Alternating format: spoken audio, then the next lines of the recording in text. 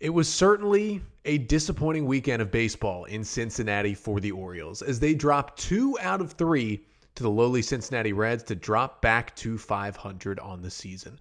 What does it mean for their playoff chances, and could that series change the Orioles' outlook at Tuesday's deadline? We'll get to all that, recapping the weekend series, coming up on this episode of the Locked On Orioles podcast. You are Locked On Orioles, your daily Baltimore Orioles podcast. Part of the Locked On Podcast Network, your team every day. Hey there, Orioles fans. Today is Monday, August 1st, 2022, and welcome back in to the Locked On Orioles podcast, part of the Locked On Podcast Network, your team every day. As always, I'm your host, Connor Newcomb. And coming up on today's episode, we are going to recap a tough weekend of baseball for the Orioles. They dropped 2 out of 3 in Cincinnati against the Reds over the weekend, dropping back down to an even 500 on the year. And it started, a 9-game stretch where the Orioles are playing 3 bad teams, not the way they wanted it to start, losing 2 out of 3. But I'll get you my 3 big takeaways from a rough weekend of Orioles baseball coming up on this episode of the Locked On Orioles podcast, which is presented by Vroom. With Vroom, you can buy a car entirely online and have it delivered straight to you, so you never have to go to a dealership again. So next time you need to buy a car, just grab your phone, go to vroom.com, and check out thousands of great cars. And before we get to our recap of the weekend, just wanted to thank you for making Locked On Orioles your first podcast listen of the day. Of course, we're free and available on all podcast listening platforms, whether it be Apple Podcasts, Spotify, or wherever you listen. If you could give us a 5-star rating and a review on those apps, it really helps out the pod a lot. And of course, we're right here on YouTube. Make sure to go check out the Locked On Orioles YouTube page. Hit that red subscribe button, like and comment on the videos. We're getting closer and closer to 1,000 subscribers here on the YouTube channel. And even if you don't watch on YouTube, even if you're just a purely audio listener, if you could just head over to YouTube and just click that red subscribe button, doesn't change your life at all, no annoying notifications. All it does is help me bring you even better content here on Locked On Orioles. And of course, as we get into August here, no matter what happened this weekend, it is August 1st and the Orioles are in the thick of a playoff chase. So if you're getting back into Orioles baseball, make sure to subscribe here to Locked On Orioles. Tell your friends, all your friends and family members who are just now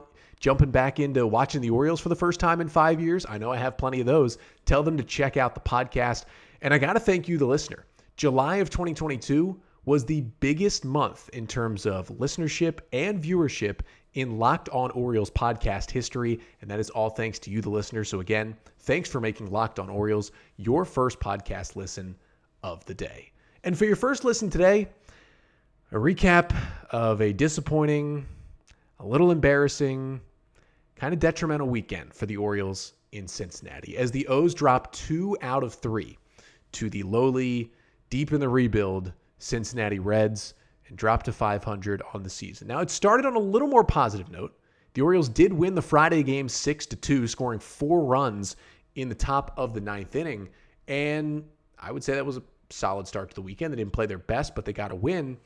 And then Saturday was kind of their first blowout loss, it feels like, in a while. I mean, even the 6-0 loss to the Yankees last Sunday, I feel like the O's were at least in that game, but Cincinnati beat them 8-2 Saturday, and then the crushing defeat, losing 3-2 on Sunday with Felix Bautista, who hadn't given up a hit in his last 8 appearances, giving up the go-ahead solo homer with 2 outs and 2 strikes to Brandon Drury in the bottom of the 8th, and the Reds win it 3-2 to take the series. And again, the O's dropped to 51-51 with the series loss. They got a little bit of help still from other teams, so they're still just 3 games out of the final wild card spot, 3 games behind the Rays, and they are 3.5 games behind the Mariners, who are, just sit barely above Tampa Bay for the second wild card spot. Now they're still in it. Cleveland and Chicago both ahead of them, and the Red Sox right there as well in the wild card race. But my first big takeaway from the weekend is what everyone's been talking about from this Orioles weekend, and it was the huge problem for the O's is the Orioles offense just went silent this weekend. And if you take out what the O's did in the top of the 9th inning in Friday's win, I mean, it's like the offense wasn't even there in this 3-game series. Yes, Friday's ninth inning was cool. Tied at 2. Orioles get 4 in the ninth. They explode against the Cincinnati bullpen. But that was really it. The Orioles had 10 runs on 21 hits in the 3 games this weekend and went a combined 3 for 21 with runners in scoring position over the weekend.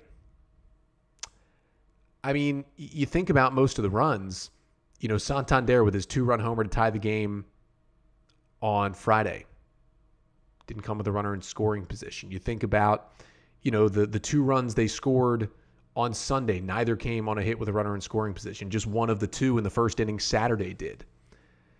This is an offense that's looking like the April Orioles. The April version of the Orioles is way worse than any other version of the Orioles, obviously, we've seen all year. And it was because that team couldn't hit and especially just could not buy a hit with a runner in scoring position. They were putting up like legendary bad numbers with runners in scoring position, and that's kind of what the O's have done lately. I mean, the Orioles are playing, I'll say, solid baseball. They're 5-5. They're 500 since the All-Star break, and they're 500 on the season. But 3.9 runs per game since the All-Star break. I mean, you have to go back to July 13th, the last time the Orioles have scored more than 6 runs in a game. And now 6 runs is a good output, but the O's haven't really poured it on to somebody in a really long time, and that's because the offense just isn't really coming through. You got Cedric Mullins with a 1 for 9. Now, some guys had some big hits. At least his 1 hit was big. His 1 hit was the biggest of the weekend probably for the Orioles. The 2-run single in the top of the 9th that broke the tie and gave the Orioles a 4-2 lead on Friday, but that was his only hit. You had Ramon Arias going with a 1 for 8, kind of, finishing a little slowly to what was a just incredible July at the plate for Arias. And then you've got, Trey Mancini had a couple of hits, and, Austin Hayes struggled. He was 2 for 11 with 4 Ks on the weekend. But, I mean, really the biggest issue right here with this Orioles offense is Ryan Mountcastle. And we talked about it after last weekend when the Orioles dropped 2 out of 3 against the Yankees. Mountcastle and Mancini went a combined 0 for 21 in that series loss to New York. And I talked about how I was actually more worried about Mancini because Mountcastle was still hitting the ball hard. It looked okay.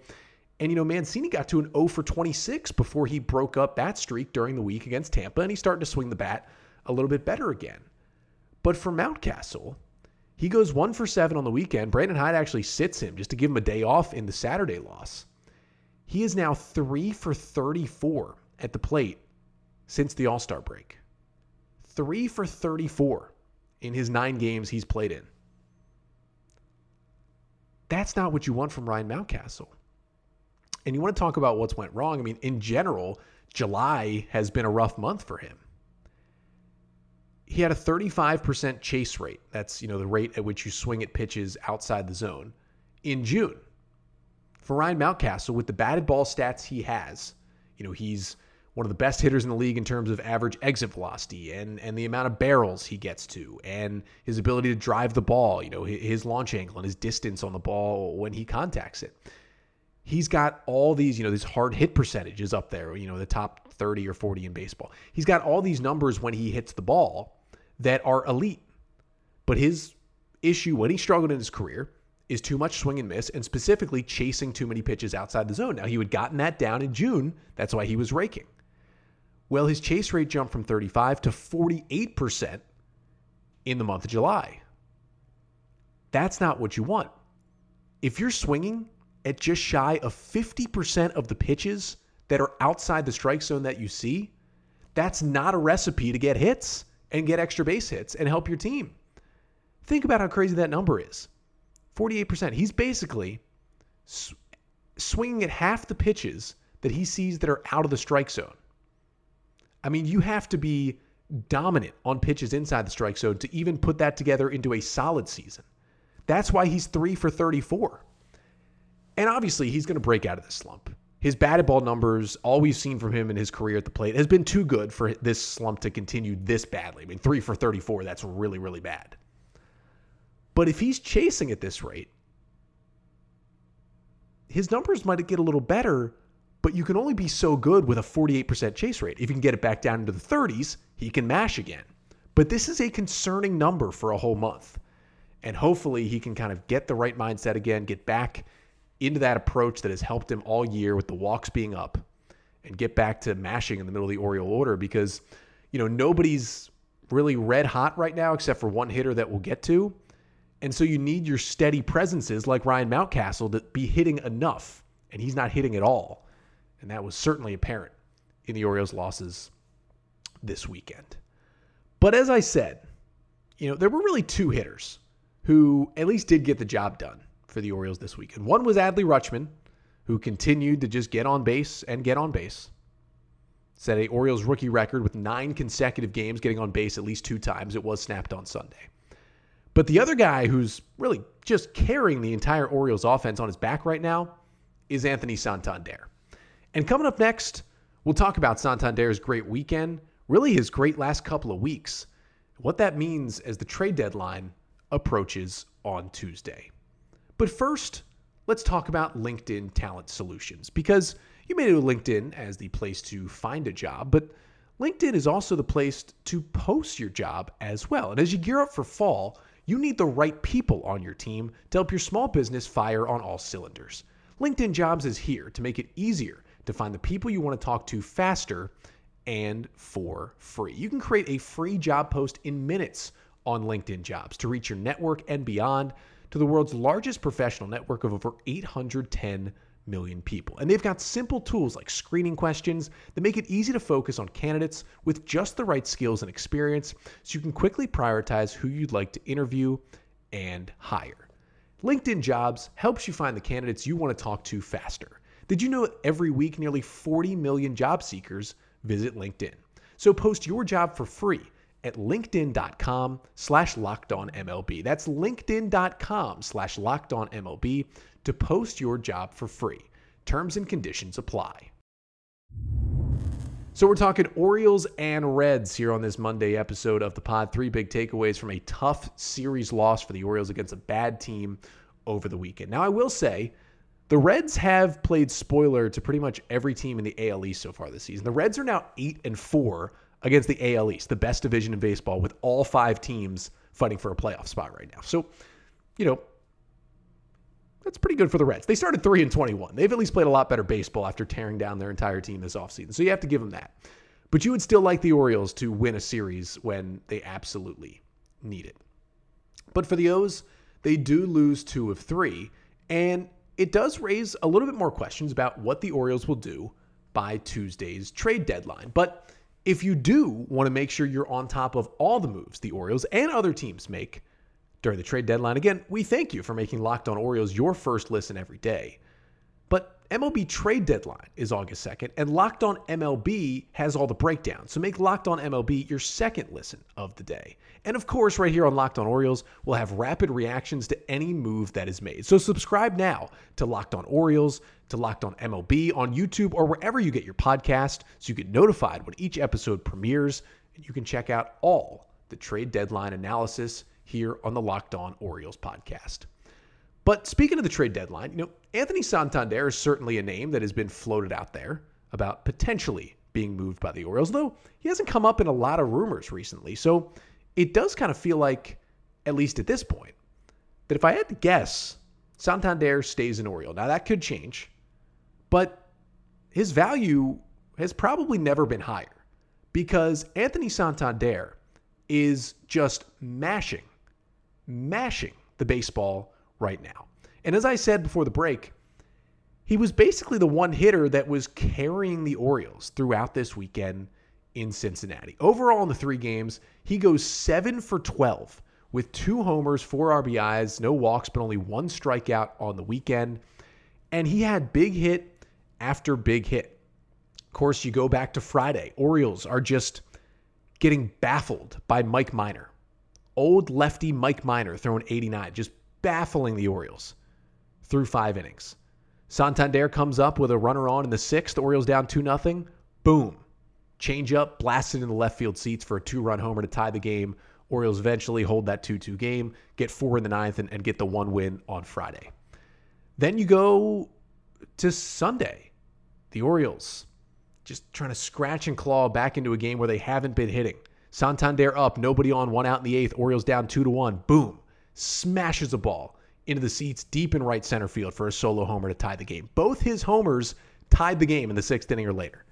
Now, you really would have hoped the O's could have won that Sunday game. They did not, but still, big hits from Santander. And he's been huge for the Orioles. Now, this is just facts. They announced that Santander and Keegan Akin got vaccinated last Sunday. Santander 12 for 27 with 3 homers. That's a .444 average since getting vaccinated. And overall, he's got an 11-game hitting streak going right now. This dates back to before the All-Star break. Game 2 of that Tampa Bay series at the Trop right before the break. On this 11-game hitting streak, Santander 17 for 43. That's a .395 average in that stretch with 15 hard hit balls in that 11-game span. And in July, he's been fantastic. A .316 average in July, .369 on base, .547 slugging percentage. That's a .916 OPS with 7 doubles, 5 homers, and 17 RBIs. Santander's best offensive month of the year came in July, dominated, and was hitting from both sides of the plate as well. And, we know his defense is a little suspect, whether he's in left or right field defensively for the Orioles. It's gotten worse over the past couple of years, and he doesn't exactly run well. But he is hitting the ball. And this leads to a really interesting question for the Orioles, because Santander is still under team control through 2024. So even after this season, he has 2 more years on his initial contract. And he's hitting great. He's having a career year. His walk rates are up. He's hitting for more power. He's got 19 home runs, which leads the Orioles.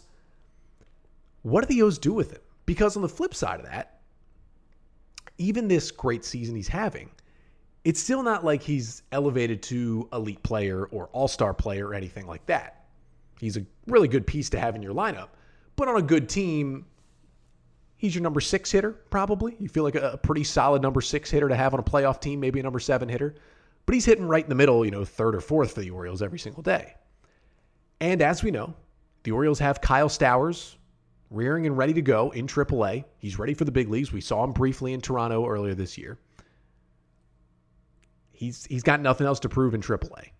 He can slot in immediately in Santander's position. And I think the Orioles think long-term Kyle Stowers is going to be a better hitter and a better player overall because he's better defensively than Anthony Santander. But you have Santander controlled for 2.5 more years. So the question becomes, what would it take to get him from the O's? Because again, this is the highest value he's ever had in his major league career.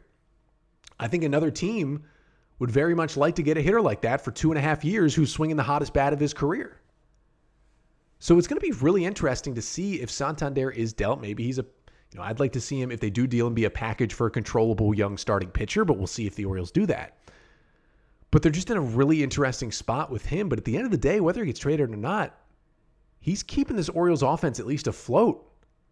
I mean, if he doesn't hit that homer against Mike Minor on Friday, who knows if the O's ever get it going against Minor? I mean, his pitch count was low. He stays in the game. Maybe the Orioles lose Friday. Maybe they get swept by the Reds in this series. And as bad as it looks to lose this series to the Reds, if they would have gotten swept, you're under 500 again. You're coming off 3 losses to a really bad baseball team. Things are looking much, much worse if Santander doesn't do what he did over the weekend. I'm kind of split on what I would like to see the O's do because I do think Kyle Stowers will be good. And the Orioles have a lot of good outfielders coming behind him. And they still have Hayes and Mullins out there.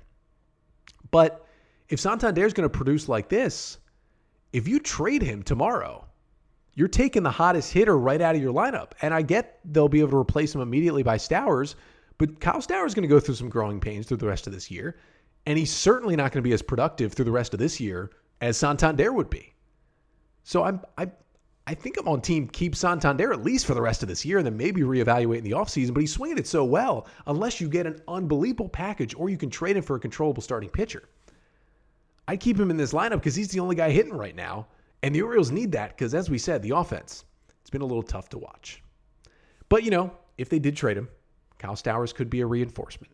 But speaking of reinforcements, the Orioles got one this weekend in the one game that they did win. And that was Kyle Bradish, who really, truly pitched well in his return to the Orioles rotation on Friday. And coming up next, we'll break down that Kyle Bradish start and talk about what his role is going to look like and how important he could be to the Orioles down the stretch of this playoff chase. But first, got to tell you about BetOnline.net. BetOnline.net, your one-stop shop for all your sports betting needs. You can find all your favorite sports and events on the #1 online source for odds, for lines, and for games. Find reviews and news of every league, including Major League Baseball. And then you got the NFL coming up, of course, the NBA and the NHL. Season's coming sooner than you think. They got combat sports, esports, even golf every weekend as well. And BetOnline continues to be the top online resource for all your sports wagering info, from live in-game betting, scores, and podcasts. They have you covered. So head to BetOnline today or use your mobile device to learn more about the action happening today at BetOnline.net, where the game starts. So the Orioles dropped 2 out of 3 to the Cincinnati Reds over the weekend. But as we said, at least there was some good things that happened in Friday's 6-2 win that started the series. The O's get the big homer from Santander. They get the 4 runs in the 9th. Little skirmish happens in the 9th after Santander's hit by a pitch.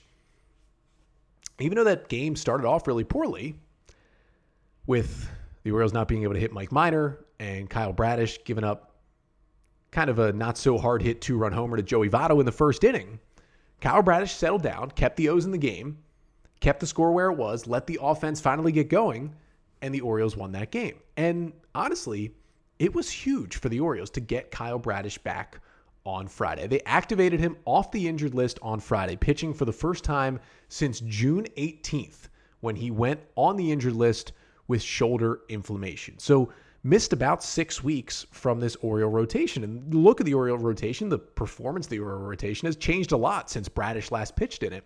But he came back, and I would say probably threw his second best start of the year. Now, nothing's going to top what he did in St. Louis back in May, when he struck out 11, did not walk anyone over 7 innings of work, allowing 2 runs against the Cardinals. But this one Friday was pretty good. Bradish, 5 innings, allowing just 2 runs on 5 hits, strikes out 7, does not walk anyone. And again, the only 2 runs he allows come in the first inning. And he got the first 2 outs, and then there was a fly ball to left field that Austin Hayes misplayed and probably should have been an out. Instead, it becomes a double. And then the next batter, Joey Votto, hits a 2-run homer to right field, but to be honest with you, kind of a cheapy home run. Didn't even hit it hard. 93.5 miles per hour off the bat, doesn't even considered hard hit. 373 feet, but only a 110 expected batting average on that home run from Joey Votto. So didn't exactly get all of it, and Bradish said as much after the game. But then you look at what Bradish did over his next 4 scoreless innings to keep the O's in it, and I was very, very impressed. Listen, his command was not pinpoint, but it was his first start back coming off of a shoulder injury. And I really did like what I saw. He only allowed 3 hard hit balls in those 5 innings. He got 12 whiffs on 36 swings, 5 on the 4-seamer, 4 on the slider, and 3 on the curveball. And the curveball was really interesting because he only threw 9 curveballs and he got 3 whiffs on that pitch. Now, he was heavy fastball.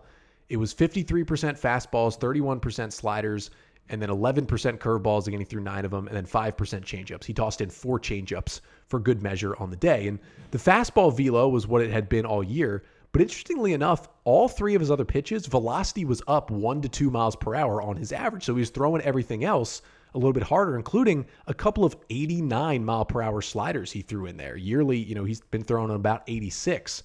But those breaking pitches, it's a high spin rate. He's able to throw them for strikes. He throws them for swing and misses. And listen, it was 25 sliders to 9 curveballs. He clearly likes that slider way more than the curve.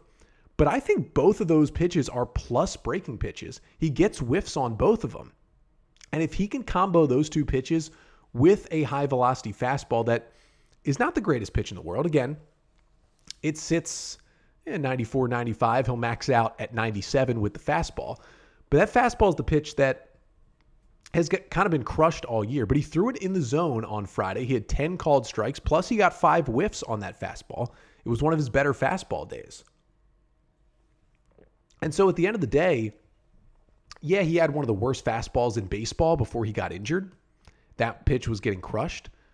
But I think we could see him start to throw a little bit less fastballs. And again, he was at 53% fastballs. If we could get him down to like 40 or 45% fastballs, throw more breaking balls. He got crushed in his last couple of starts before getting injured. 6 runs on 11 hits, 4 1/3 against the Rays, and then 5 runs on 9 hits, 4 1/3 against Toronto. That was his last 2 starts before the injury. He looked like a different pitcher, and I get The Reds' offense is nowhere close to what an offense like Toronto looks like. But still, they got some good hitters in that lineup. Bradish made him look silly. Didn't allow a lot of hard contact. Got a lot of swings and misses. I'm really high on Kyle Bradish. I've made that point many times, especially earlier this year when he was healthy and was first called up. I don't think he's a future ace, but I think he's a future really good middle of the rotation starter for the Orioles. And that swing and miss stuff we saw could be huge for the O's down the stretch. Because with Means still out, no Grayson Rodriguez, who knows when we're seeing DL Hall. And now you got Tyler Wells on the injured list for not the rest of the season, but it could be an extended amount of time. Hearing from Brandon Hyde talk about it this weekend, maybe at least a month without Tyler Wells, who's been your best starter, you are going to need Kyle Bradish. And for now, he's filling right into Wells' role with, frankly, better stuff at the peak level. And I think at his best, he can look like what we saw Friday and what we saw in St. Louis a couple months ago. And if the O's have that, they definitely have another weapon in this starting rotation that really needs one, because the rotation's starting to falter a little bit over the last couple of weeks. But if Bradish can come in and kind of stabilize it a little bit, and I'm not saying he's going to be stabilizing things, because when he went on the IL, he had a 7.38 ERA. It's not like he was dominating and then got injured. He had a couple good starts and had some really bad starts and then got injured. But I think he's much more the pitcher we saw Friday, where the pitch count might get up and he might not be able to get through 7 or 8 innings. But he's going to give you 5 or 6 really, really great innings at times. And I think he's more the pitcher like that than the pitcher we saw right before the injury that keeps getting hit. Because as he'll learn, yes, his fastball is high velocity, but his slider and his curveball is where he's going to make his money. And he can really help the O's with those 2 pitches. I was very impressed Friday, and I'm very high on what Kyle Bradish can do moving forward. And he's going to get a start again, already slated to start the Wednesday game in Texas. And that's what's up next for the Orioles. Another games against losing ball club. A Texas Rangers team that the Orioles swept in a 3-game series back in early July at Camden Yards. Well, the O's will head to Texas tonight for a 3-game series starting tonight, an 8 o'clock start for Game 1. Spencer Watkins goes for the Orioles, and John Gray, the ace, goes for the Rangers. The O's look to get back over 500 on the season, and they're just trying to beat some bad teams. After losing the series this weekend, the Orioles are now a combined 3-9 against the Athletics, Reds, Tigers, and Nationals this season. Those are arguably the 4 worst teams in baseball. Orioles, they combined 3-9 against those teams. Hopefully they start to turn it back around against bad teams, and a bad team they've beaten in the Texas Rangers. But as we saw in that last Rangers series, anything can happen when these 2 teams get together, so should be entertaining. And then I'll be back together with you here tomorrow on the podcast for a Tuesday episode, recapping Game 1 between the Orioles and the Rangers, getting you the 5 things you need to know from that one. And then, of course, if the Orioles make a trade, we'll talk about it.